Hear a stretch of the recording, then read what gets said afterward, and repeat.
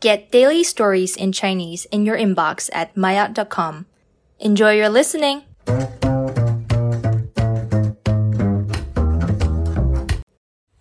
maayot 高级针灸。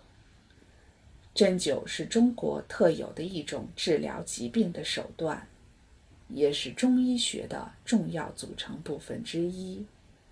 针灸疗法由两部分组成，一种叫做针法，一种叫做灸法。针法是用一根极细的银针，按照一定的角度刺入人体的某个穴位，通过针对穴位的刺激来达到治病的目的。针法对于治疗和缓解疼痛有着相当不错的效果，例如头疼、牙疼、神经疼等。灸法则是把草药做成条状物，点燃后产生热气，通过热气对穴位的刺激来预防和治疗疾病。现在很多中国人喜欢艾灸，就是使用艾草进行灸法治疗。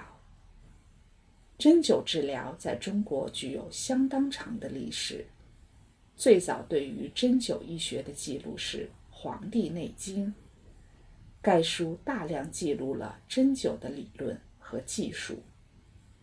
但针灸的实际运用时间其实远远早于《黄帝内经》。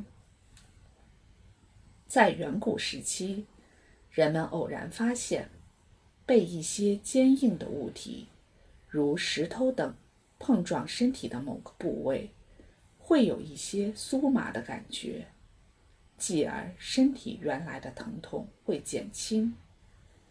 古人开始尝试用一些尖利的石块来刺激身体某些部位，以达到减轻疼痛的目的。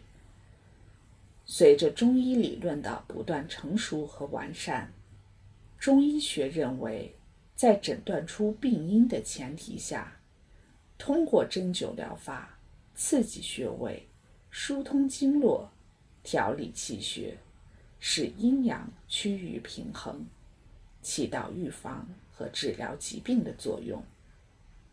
针灸治疗虽然是中医学的一部分，但是与传统中医诊断不同的是，针灸治疗需要丰富的实际操作经验和高超的技巧。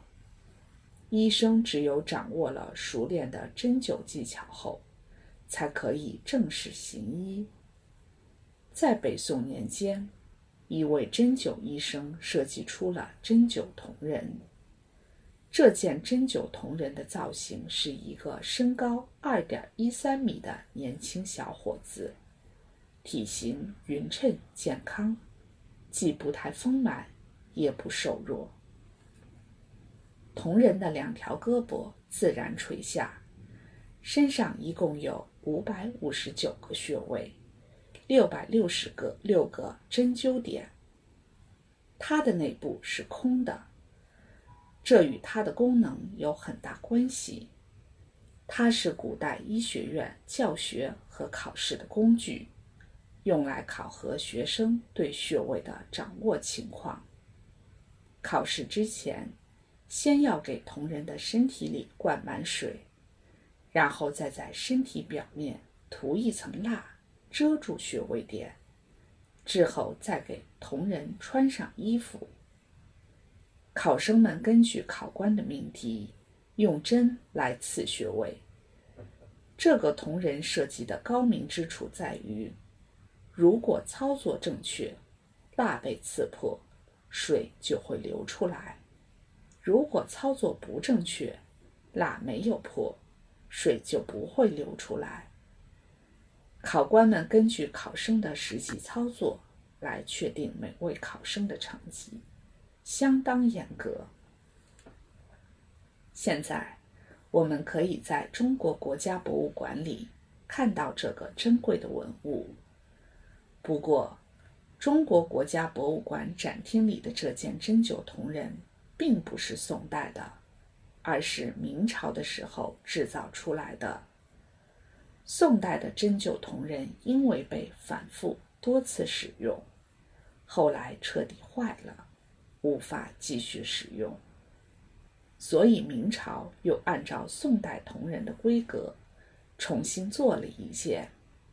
今天我们能从这件针灸同仁上深刻感受到中国古代医学家的智慧。随着中外医学界对中医学认识的不断加深，不少外国医生对针灸都表现出浓厚的兴趣。他们来中国学习针灸后，回国用针灸疗法给病人治病。现在针灸技术已经传到了世界上很多国家，为世界医学的发展做出了一定的贡献。